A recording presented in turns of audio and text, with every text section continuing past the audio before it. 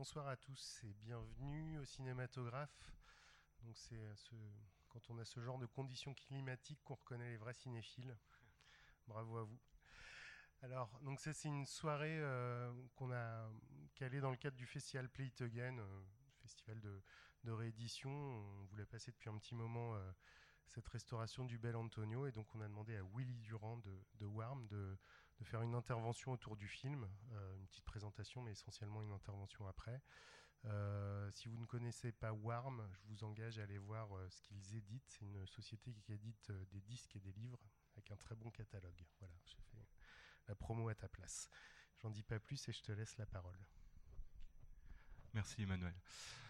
Bonsoir à tous, merci beaucoup pour cette invitation, pour effectivement évoquer un film, Le Bel Antonio de Mauro Bologni, que non seulement j'aime beaucoup, mais qui est aussi d'une richesse cinématographique assez époustouflante. Néanmoins, pour débuter cette séance, je ne vais pas vous parler de cette richesse, mais plutôt débuter en vous donnant quelques éléments de contexte concernant ce cinéma italien de la fin des années 50, puisque le film de Bolognini a été tourné en 59 et il est sorti l'année suivante en Italie. Il est l'adaptation d'un roman de Vitaliano Brancati, roman qui a d'ailleurs été traduit et édité en France, mais je n'ai pas vérifié, je ne sais pas s'il est encore disponible. Alors, cette fin des années 50, elle est vraiment intéressante, puisque en Italie, on parle tout simplement de miracles, que ce soit d'un point de vue économique, mais aussi d'un point de vue artistique.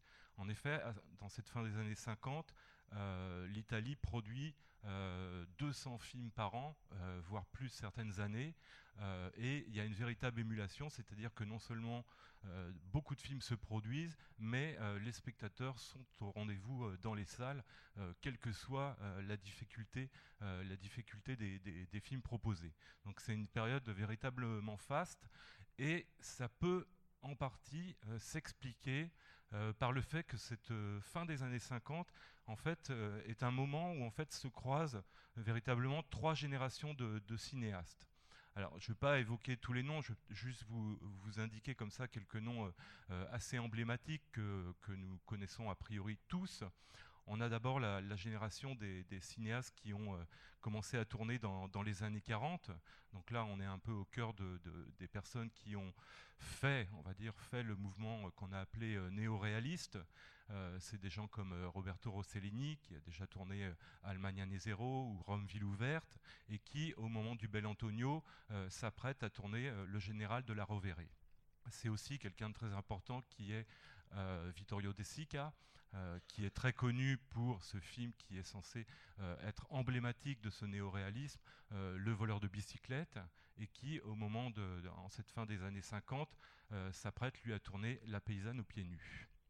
Et c'est aussi de quelqu'un qui est un peu à part par rapport à ce mouvement néoréaliste, les débuts de Luchino Visconti, qui a notamment tourné Senso en 1954, et qui là s'apprête à tourner Rocco et ses frères avec Alain Delon. C'est aussi la génération des années 50 qui arrive, qui est présente à ce moment-là. Les deux grands noms de ces années-là, c'est bien évidemment Fellini, qui a déjà tourné La Strada et quelques autres films, et qui, juste avant le Bel Antonio, termine le tournage de La Dolce Vita. Et pour la petite anecdote, Mastroianni qui joue dans la Dolce Vita, et aussi pour dire le foisonnement et la dynamique du cinéma italien à cette époque-là, Mastroianni, il a à peine quitté le plateau de la Dolce Vita qui se retrouve sur le plateau du Bel Antonio, dans un rôle bien différent, comme vous allez pouvoir le constater. Et c'est aussi Antonioni qui lui a déjà donc tourné quelques films dans les années 50, a débuté, s'apprête ou tourne L'Aventura, qui va être par la suite considéré comme un de ses plus grands films. Et enfin, et là je ne vais pas non plus m'étendre, c'est l'arrivée des réalisateurs qui vont aussi marquer les années 60, donc une nouvelle génération qui arrive, et c'est évidemment Pasolini qui va réaliser son premier film, Acatone, en 1961, mais ce sera suivi de Francesco Rossi et de bien d'autres. Donc vous voyez une période de foisonnement, de dynamique qui est vraiment assez dingue, puisque tous ces films, tous ces noms, aujourd'hui font véritablement partie de l'histoire du cinéma. Alors Bolognini, quant à lui, il appartient à la génération qui a débuté dans les années 50, c'est la génération des années 50. Il est né en 1922 dans une petite ville de Toscane, et son parcours débute par des études d'architecture. Et je vous le signale parce que vous allez voir que par rapport au Bel Antonio, c'est pas inintéressant la manière aussi dont il peut filmer les bâtiments et surtout les intérieurs des appartements. Et ensuite, il va faire des études de cinéma au Centre expérimental de cinéma de Rome, qui a été véritablement le centre névralgique du développement de ce courant cinématographique qu'est le néoréalisme. Néanmoins, dans un premier temps, il ne va pas énormément travailler en Italie. Il va travailler un petit peu comme assistant réalisateur d'un réalisateur qu'on connaît très peu, qui est Luigi Zampa. Mais surtout, en fait, il va faire ses classes, entre guillemets, principalement en France, aux côtés de réalisateurs comme Yves Allégret ou Jean Delannoy. Et c'est vraiment là qu'il va vraiment se former à la réalisation. Et je pense que c'est aussi là qu'il prend vraiment connaissance du cinéma français, et ça se traduira tout au long de sa carrière par l'emploi comme acteur de nombreux acteurs français. Alors ça s'explique aussi par le phénomène de coproduction qui est très en vogue à l'époque, mais on va retrouver dans des films de Bolognini des gens comme Gérard Blin, comme Pierre Brasseur, que vous allez voir dans Le Bel Antonio, mais aussi Jean-Paul Belmondo, Isabelle Huppert et bien d'autres. Régulièrement dans ces films, il y a des acteurs français. Alors son premier film, il le tourne en 1953, et on va dire que ses tout premiers films à Bolognini sont des comédies sentimentales italiennes assez classiques. Et en fait, son cinéma va vraiment prendre une toute autre dimension en 1958, lorsqu'il débute une collaboration avec Pasolini, avec lequel il travaille sur les scénarios. Cette collaboration va se faire seulement sur 4 films, puisque comme je l'ai indiqué, Pasolini va cesser cette collaboration pour se consacrer à ses propres films. Néanmoins, voilà, ils vont travailler ensemble sur 4 films, dont le premier c'est un film qui s'intitule Les Jeunes Maris, qui est un film aussi très intéressant, et bien entendu le Bel Antonio. Alors, c'est intéressant parce que c'est un véritable déclic dans la carrière de Bolognini, dans le sens où Pasolini va amener véritablement une dimension sociale et politique que n'avaient pas du tout les films de Bolognini jusqu'à ce moment-là, avec une cible, et vous allez le voir aussi dans le Bel Antonio, une cible privilégiée, à savoir la bourgeoisie italienne. Ensuite, Bolognini va tourner quelques autres longs métrages après cette collaboration avec Pasolini, mais il va un peu tomber dans l'oubli, au cœur des années 60, tout simplement parce que je ne sais pas pour quelle raison, mais il va se consacrer principalement à tourner des courts-métrages qui vont être ensuite mis dans un genre qui est assez particulier à l'Italie, qui sont les films à sketch. Il va faire comme ça beaucoup de films courts qui vont participer de ces films-là, avant de revenir à des projets plus ambitieux au début des années 70. Et c'est là qu'il va tourner notamment un film qui a été présenté en Cannes, qui s'appelle Metello, et qui va être assez connu. Ensuite, voilà, sa carrière, je ne vais pas énumérer parce qu'il y a quand même 43 longs métrages. Je signale juste un autre film de lui en fin de carrière, un film de 1981 qui est une adaptation, parce que Bolognini fait beaucoup d'adaptations de romans, qui est une adaptation de La Dame aux Camélias avec Isabelle Huppert. Sa carrière s'arrête en 1991 et il décédera une dizaine d'années plus tard. Alors pour finir et pour introduire le film, juste quelques mots sur la collaboration avec Pasolini, parce qu'on a la chance en fait que Pasolini ait écrit un texte assez court sur cette collaboration, et l'histoire est assez singulière.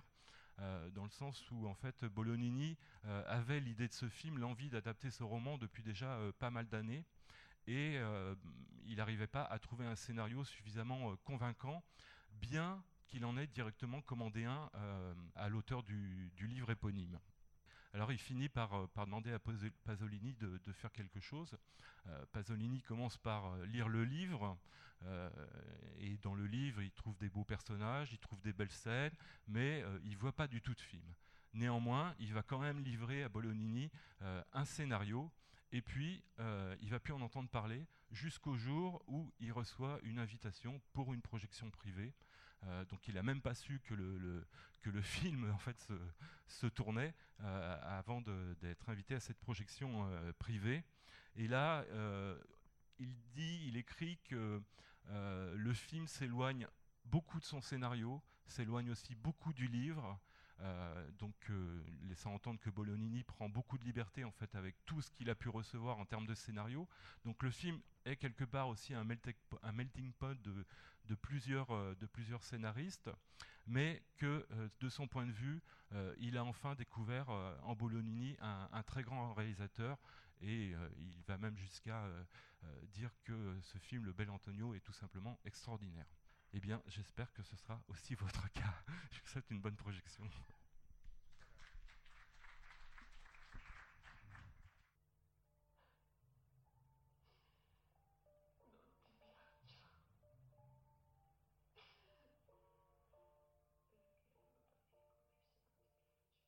Bien.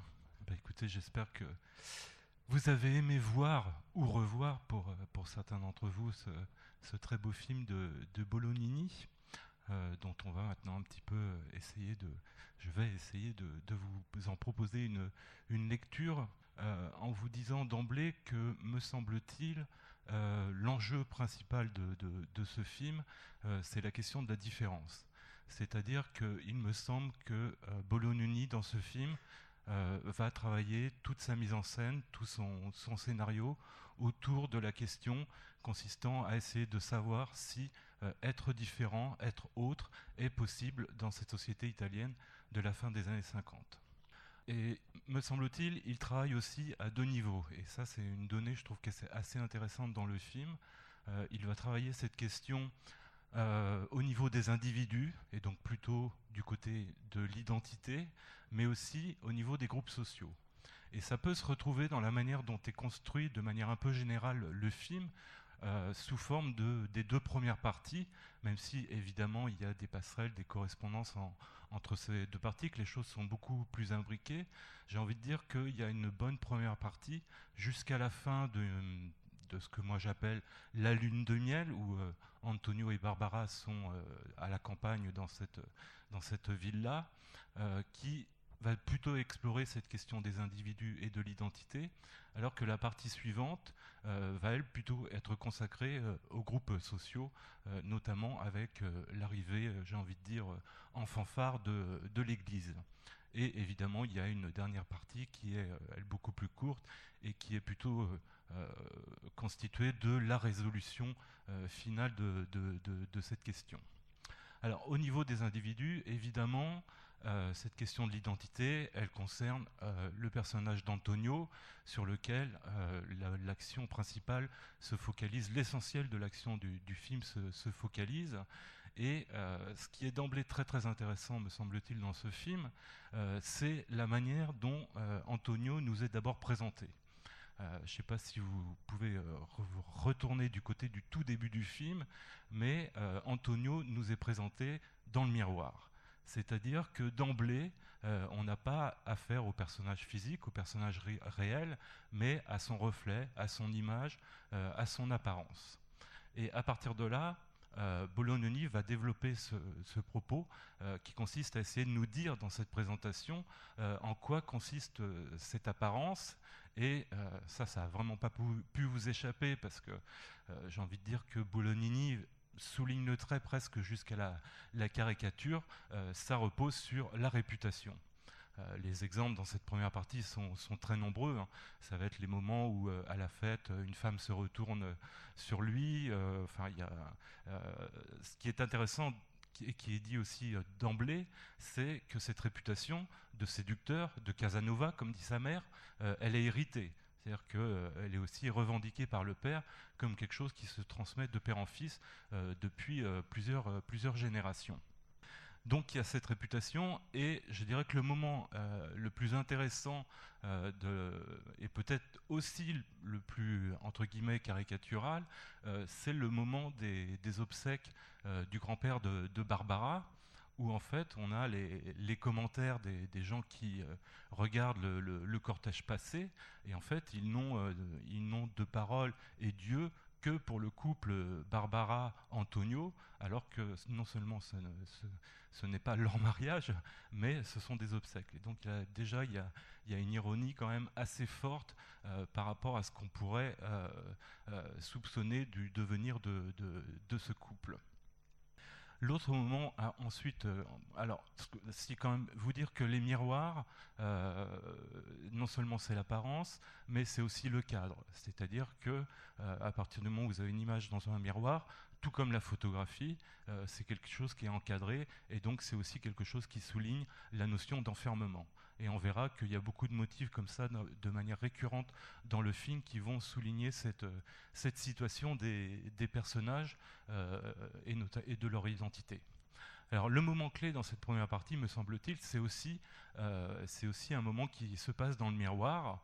C'est quand Antonio, toujours après cette fête chez le député, rentre chez lui et se retrouve face à son miroir. Et là, il a un geste brusque de la tête, étant tombé amoureux, non pas de Barbara, mais de la photographie de Barbara, donc d'une apparence, d'une représentation. Il décide de se marier, mais en fait, surtout, comme il est face au miroir, ce qu'il décide, c'est finalement de défier sa réputation. C'est-à-dire que lui, il sait qu'il n'est pas bien dans cette situation-là, et il veut tenter d'être heureux. Et ce moment clé est le moment où il va, d'une certaine manière, non seulement défier son apparence, mais se défier lui-même. Alors vient ensuite ce que j'appelle la lune de miel, ce moment en fait de bonheur entre les couples. Et là, Bolognini va lâcher ce dispositif qu'il a un peu mis en place avec les miroirs pour en adopter un autre qui va consister finalement à barrer l'image, barrer les plans, pas tous, avec différents obstacles. Et ça commence dès le début, c'est-à-dire que dès qu'on arrive dans cette maison au milieu de l'orangerie que le père d'Antonio a acheté, notamment pour les besoins du mariage, on a un plan de loin de la maison, et je ne sais pas si vous vous souvenez, mais ce plan intègre quasiment aux 3/4 un mur et surtout des barbelés. Et tout de suite, ça souligne à nouveau cette idée d'enfermement, et avec les barbelés, ça va même beaucoup plus loin, on va jusqu'à quelque chose qui relève véritablement de la prison.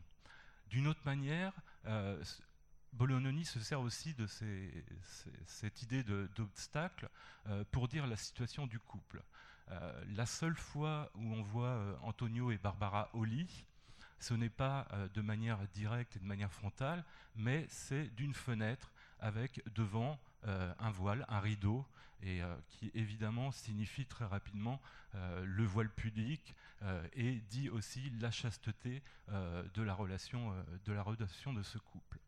Et cet enfermement, il va perdurer, puisque à la fin de cette séquence que j'appelle lune de miel, je ne sais pas si c'est tout à fait adapté, mais bon, voilà, vous avez un dernier moment qui est assez aussi intéressant par rapport à cette manière de mettre en place ce dispositif, un moment assez surprenant où Antonio se retrouve avec la mère de Barbara, qui vient le consoler, qui vient lui rappeler sa réputation.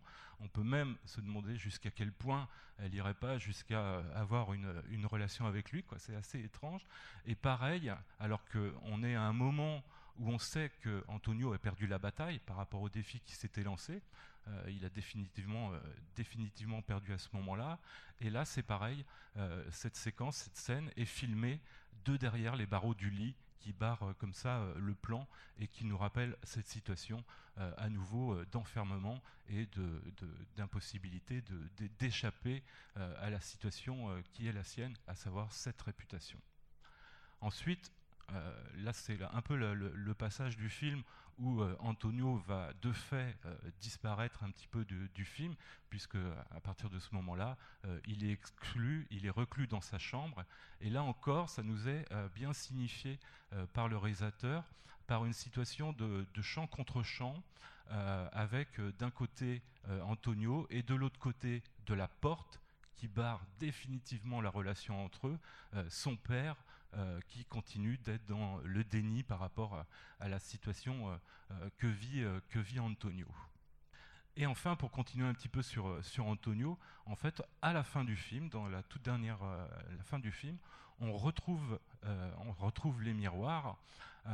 Évidemment, c'est à la toute fin du film, mais en fait, et c'est vrai que ça, on peut que s'en rendre compte rétrospectivement, c'est-à-dire que cette histoire d'enfant que Santuzza attend, en fait, et donc ce mariage qui va avoir lieu entre Antonio et Santuzza, il nous est annoncé bien avant dans le film, il est annoncé en fait tout au début du film. Essayez de vous souvenir, le moment où, après avoir parlé avec son père, Antonio regagne sa chambre.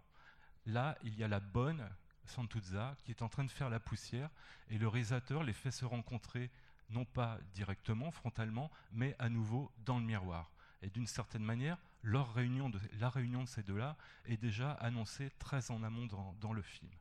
Et évidemment, le film a commencé dans un miroir, il se termine dans un miroir, dans un reflet plutôt, avec la disparition progressive d'Antonio, dont du coup, non seulement il a perdu la bataille, mais comme le lui signifie très bien Eduardo, dorénavant, il est devenu comme les autres, il n'y a plus de conflit au niveau de son identité. Alors c'est vraiment, tout ce dispositif est vraiment principalement mis au service d'Antonio pour souligner encore plus fortement tout ce qui se passe à l'intérieur de ce personnage, tout le conflit qu'il est en train de vivre. Ensuite, autre personnage très intéressant du film, c'est le père, c'est Alfio, qui est interprété par Pierre Brasseur avec vraiment un grand brio, quoi. Cette performance est assez admirable. Et Alfio, c'est aussi un personnage très intéressant parce que finalement, c'est le grand responsable de tout. Et d'ailleurs, ça va aller jusqu'à sa mort. Il va en perdre véritablement la vie de cette histoire. Il est quand même pour beaucoup dans cette question de la réputation. Non seulement c'est la sienne, mais c'est une réputation celle d'Antonio, il y a contribué pour beaucoup. Et en fait, c'est un personnage qui passe quand même beaucoup de temps à sauver les apparences. Alors, ce qui est indéniable, c'est que comme il nous est présenté au début du film, c'est-à-dire que contrairement à la mère, le père ne bouge pas de son bureau. Souvenez-vous encore aussi de un des premiers plans dans la maison familiale d'Antonio.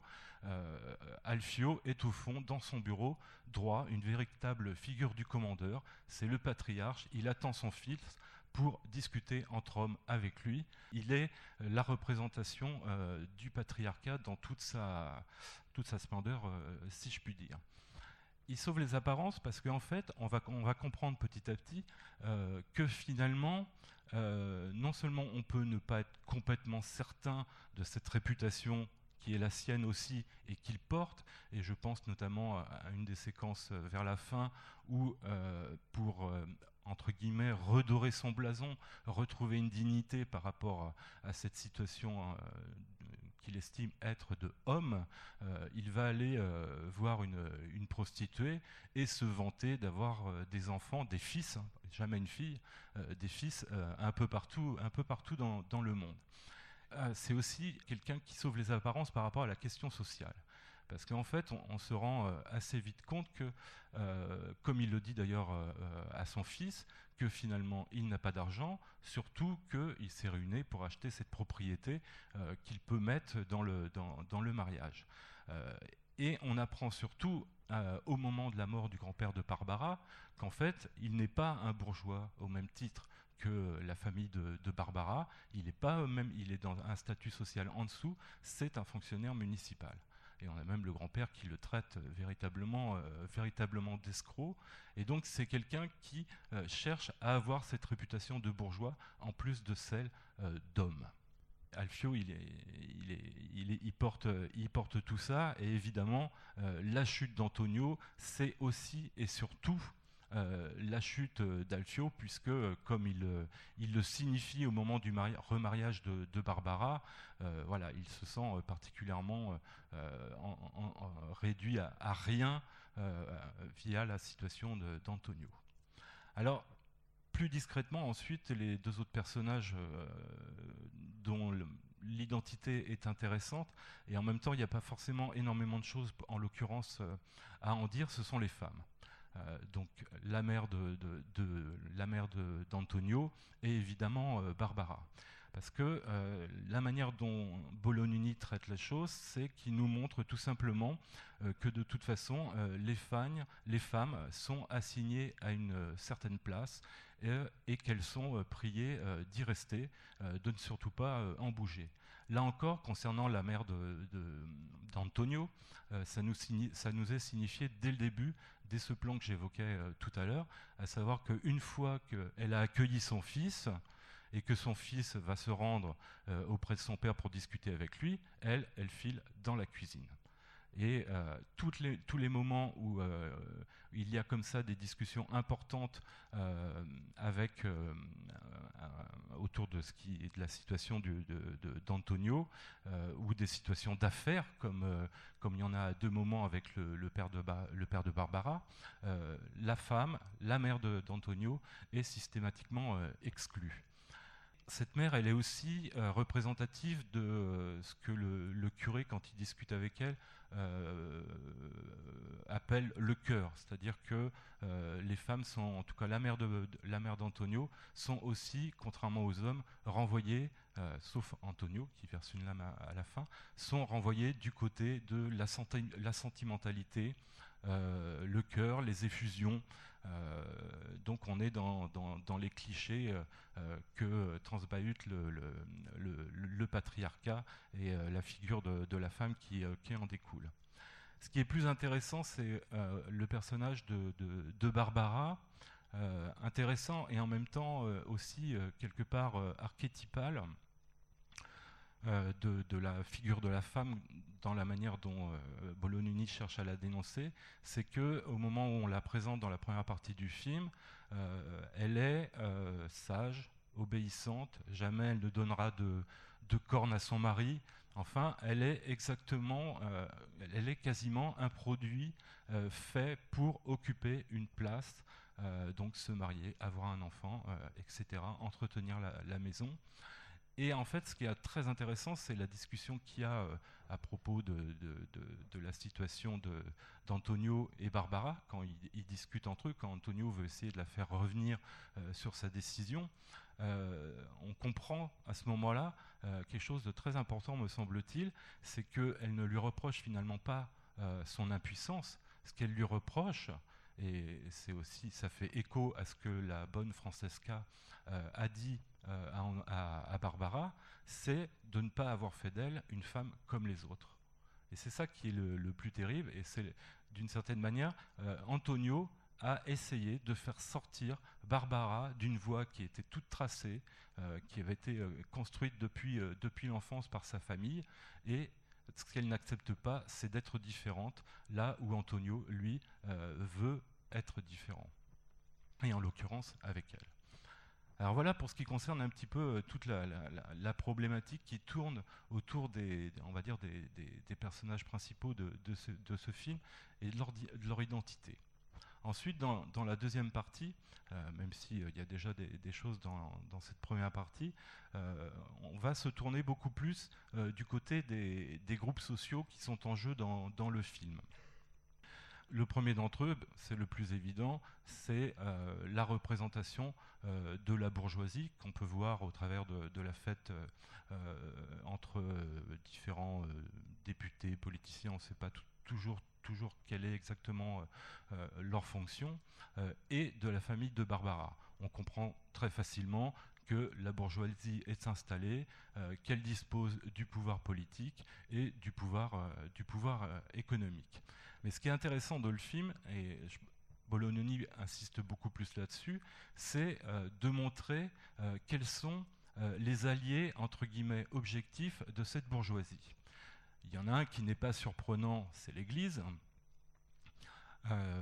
qui nous est... alors l'Église, son rôle est assez... au début, dans la première partie du film, c'est assez intéressant parce qu'elle est finalement assez discrète. On la voit, dans mon souvenir, seulement à 2 reprises. L'Église conseille la famille de Barbara, au passage sans doute évidemment pour surveiller ses propres intérêts aussi au travers des intérêts de la famille de Barbara. Et autrement, c'est un vague rôle de surveillance discrète où on voit le curé de la famille qui est dans le hall et qui regarde un peu de loin le premier moment où Antonio et Barbara sont réunis sur le canapé dans la maison familiale et où ils vont s'embrasser pour la première fois. Mais juste avant que les 2 pères se rencontrent à nouveau et que le père de Barbara annonce la situation du couple au père d'Antonio, vous avez un plan sur la ville de Catane où les cloches sonnent à fond la caisse. Et là, on comprend que ça y est, l'Église, là maintenant, va jouer un rôle prépondérant dans l'histoire.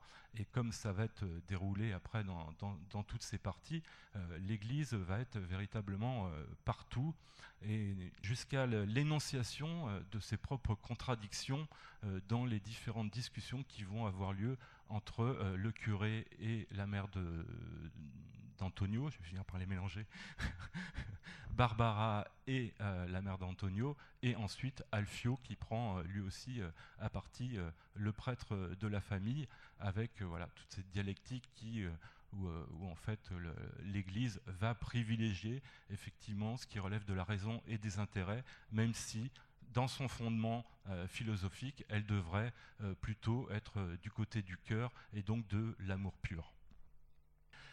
L'autre allié beaucoup plus surprenant de la bourgeoisie, et c'est une alliance, on va dire, que je pourrais dire qu'elle est quand même assez ambiguë, je ne sais pas s'il n'y a pas là quand même la patte d'ailleurs de Pasolini, c'est la question des bonnes, qui d'une certaine manière représente le prolétariat. Parce qu'elles ont la situation, elles jouent un rôle très ambigu, c'est-à-dire que, on le voit avec Francesca, les bonnes ont la capacité d'extraire un scandale de la sphère privée vers la sphère publique. Donc de générer un scandale, donc de bouleverser ce monde bourgeois qui fonctionne très très bien. Évidemment, les bonnes sont au courant de ce qui se passe dans l'intimité des familles. Et c'est ce que fait Francesca en révélant à la famille de Barbara la situation du couple pour se venger d'avoir été envoyé. Mais en même temps, ce qu'on voit très bien à la fin du film, c'est que c'est par une bonne que finalement la situation va retrouver sa situation normale, puisque Santuzza tombe enceinte d'Antonio. Donc voilà, un rôle assez ambigu, un pouvoir, j'ai envie de dire, assez ambigu, à la fois une capacité à générer du scandale et en même temps une capacité à se satisfaire très bien de la situation telle qu'elle est. Au passage, petite ironie, c'est assez intéressant de voir que finalement Antonio va être contraint de se marier avec une bonne, et c'est aussi significatif pour dire quelle est la place de la femme dans cette société italienne décrite par Bolognini. On est au cinéma, hein. Je ne peux pas dire que c'est toute la société italienne est comme ça. Alors, reste dans ces groupes sociaux, reste la question de la jeunesse, qui est évidemment représentée par Antonio et Eduardo. Je vais laisser de côté Barbara, qu'on pourrait effectivement mettre dans la jeunesse, puisque de toute façon, d'une certaine, je ne vais pas dire qu'elle est déjà vieille, mais d'une certaine manière, elle se positionne nullement dans une logique d'aspirer à autre chose, de différent. La situation on va dire, entre guillemets, d'opposition, elle est vraiment représentée par Antonio et Eduardo. Et Antonio, là-dessus, il a 2 fonctions dans le film. D'abord, il représente, c'est la jeunesse et tout ce qu'elle peut charrier d'idéal romantique, amoureux, Donc on le voit très bien. Barbara, pour lui, est un ange. C'est quelque chose qui, à un moment, je crois qu'il parle même d'une source d'eau pure. Donc il est dans un idéalisme très fort, qui d'ailleurs est aussi très bien dit dans la citation que je n'ai pas pu vérifier, mais je pense qu'elle est tirée directement du livre de Brancati. La citation qu'il commence d'abord par lire dans sa chambre, juste après être revenu chez lui, et non seulement il la lit, mais ensuite il finit par la réciter avec un mouvement, et on voit à quel point ce court texte, il le porte complètement, il l'incarne. C'est ce à quoi il aspire. Et j'ai bien envie de vous le relire pour vous le remettre en tête. Et là, il faut que je le retrouve. Voilà. Un jour, je te laissais, égaré par mes sens, et m'en allais. Je partis pour l'étranger, à la recherche de l'amour. Été comme hiver, je cherchais l'amour, je cherchais encore. Je cherchais plus loin, mais ne trouvais point d'amour. Le cœur malade, je rentrais à la maison. On voit bien toute la dimension idéale et romantique de ce texte. Mais Antonio, c'est aussi des aspirations d'une jeunesse en politique. Plus qu'en politique, j'ai envie de dire que, et c'est exactement la même chose pour Eduardo, ce sont deux jeunes qui ont envie de trouver leur place dans cette société et qui ne la trouvent pas. Quand Antonio, quand il parle de ce qu'il a vécu dans les milieux de la diplomatie à Rome, il dit qu'il revient dégoûté.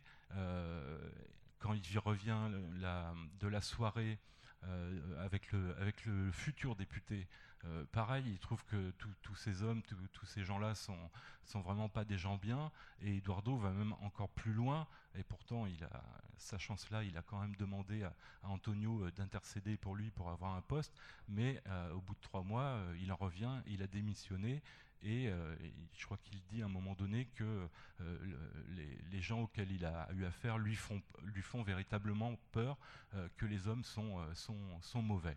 Ces aspirations que pourrait avoir la jeunesse ne trouvent pas leur place dans la société italienne de cette époque-là. Pour conclure, ce que je trouve véritablement intéressant dans le film, c'est que derrière ce motif de l'impuissance sexuelle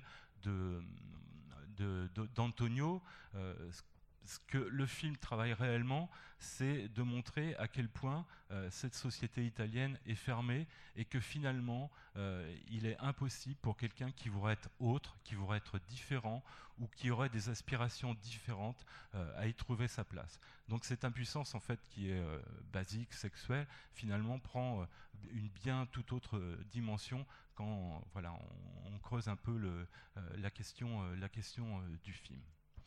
Alors, juste pour finir, je ne vais pas développer parce que ça nous emmènerait beaucoup trop loin, mais j'ai pas pu m'empêcher, en voyant ce film, de penser à un autre film qui va être tourné un peu plus de 3 ans après celui-là.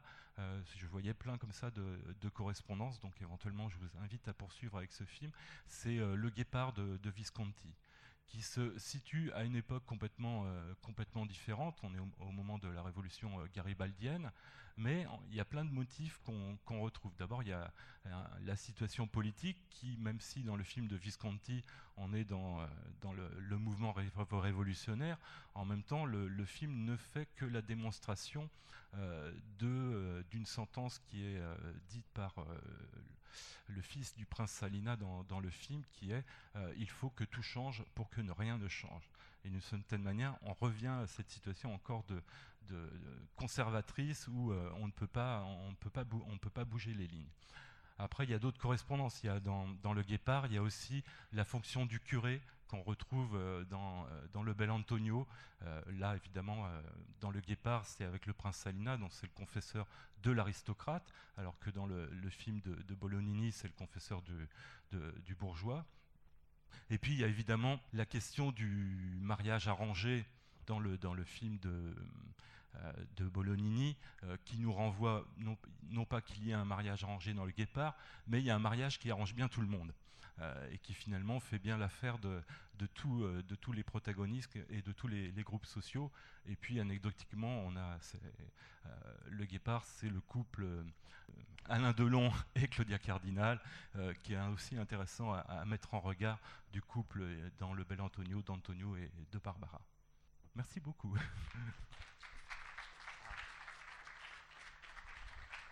Alors évidemment, je ne suis pas Mauro Bolognini, mais éventuellement, je peux répondre à des questions, mais aussi ça peut aussi m'intéresser d'avoir un peu vos réactions par rapport à cette lecture qui est ma lecture du film, évidemment. Bon, c'est pas vraiment une question, mais déjà, première chose, merci de votre éclairage. Il y a une chose qui m'a surprise dans le film, c'est surtout la construction. J'avais l'impression d'être devant une pièce de théâtre avec des entrées et des sorties de personnages. Un peu comme, d'ailleurs, il y a aussi les, comme vous dites, les bunns qui sont là, etc. J'ai un peu l'impression d'être devant un Marivaux. Est-ce que c'est un sentiment qui est partagé déjà par d'autres, et si c'est quelque chose que vous ressentez aussi, est-ce que vous savez ce qui fait que ça a été un peu construit comme une pièce de théâtre tel que je le ressens, ou peut-être que vous le ressentez pas du tout comme ça. En tout cas, ça a été un peu ma surprise en voyant ce film. Alors, par rapport à Marivaux, je ne saurais pas vous dire. Par contre, par rapport à la notion de théâtre, effectivement, c'est intéressant et c'est un point que j'aurais pu aborder. Effectivement, je pense que et ça rejoint aussi, je pense, le fait que Bolognini ait suivi des études d'architecture, c'est-à-dire que dans ce film, il travaille aussi tous les espaces. C'est-à-dire que, par exemple, tout ce qui relève les personnages, finalement, sont à l'étroit partout. Et c'est aussi encore, à mon sens, une manière de signifier cette situation d'enfermement.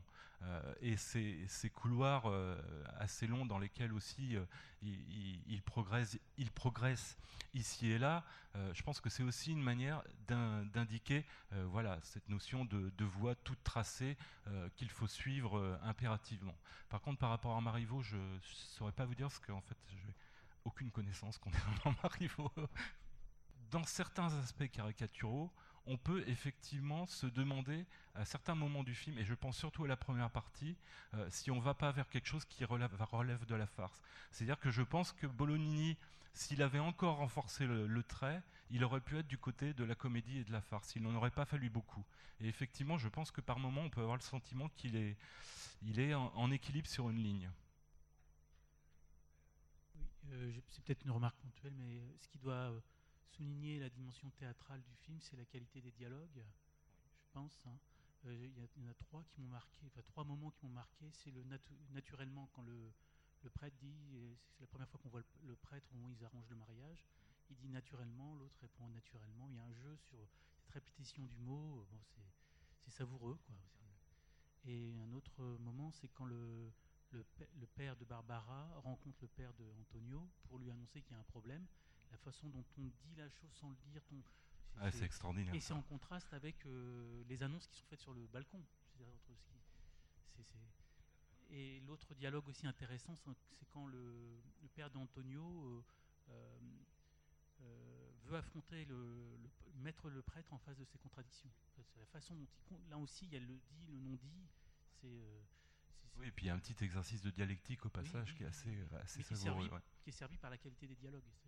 Est-ce la question me vient à l'esprit, est-ce qu'il y avait quelqu'un de spécialisé qui écrivait ces dialogues-là Alors, en fait, au final, on ne sait pas grand-chose de cette histoire de scénario, puisque, en fait, on peut penser que Bolognini a arrêté une sorte de version qui mixait en fait tous les apports qui lui sont arrivés. Dans les recherches que j'ai pu faire, parce que c'est effectivement une vraie intrigue, j'ai pas réussi à trouver d'éléments réellement concluants par rapport à ça. Donc c'est difficile de savoir qu'est-ce qui appartient à tel ou tel scénariste. Est-ce que c'est le scénario que Brancati avait écrit? Est-ce que c'est j'ai oublié le nom de l'autre scénariste qui est crédité dans le film? Est-ce que c'est celui de Pasolini? Apparemment, il y en a eu d'autres aussi, des scénarios, dans la recherche de Bolognini. Donc voilà, au final, je pense que c'est Bolognini. Oui, en fait, tu as pointé la dimension de la farce, et moi, c'est vraiment cette dimension-là que j'ai vu beaucoup dans le film. En fait, je trouve qu'il y a plusieurs choses qui ont trait à la farce. Enfin, le film évolue sur plusieurs registres, mais effectivement, enfin, c'est assez étonnant de voir comment cette impuissance, s'il s'agit d'impuissance, quelque chose d'assez trivial et en même temps pas tant que ça, devient totalement existentiel, quoi. Enfin, je veux dire, ça va définir jusqu'à la vie de quartier. Et j'aime beaucoup le personnage du père parce que lui, il est dans la farce en fait, et il amène presque une dimension un peu burlesque jusqu'à sa mort en fait. La manière dont son décès nous est montré, la toute petite ellipse en fait, ah bah là, le moins qu'on puisse dire, c'est qu'il joint le mot au geste.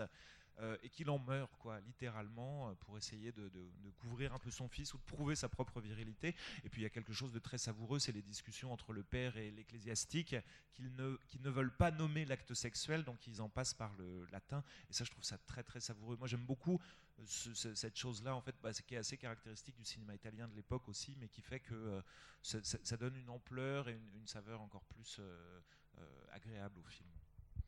Oui, tu as tout à fait raison, on l'évoquait tout à l'heure, mais en même temps, Bolognini ne verse pas dans la... C'est-à-dire qu'il s'approche de la farce, mais jamais il y verse. C'est-à-dire qu'on ne va jamais éclater de rire, alors qu'à certains moments, c'est imminent. Mais il s'arrête juste à temps, me semble-t-il. Merci à vous, bonne fin de soirée.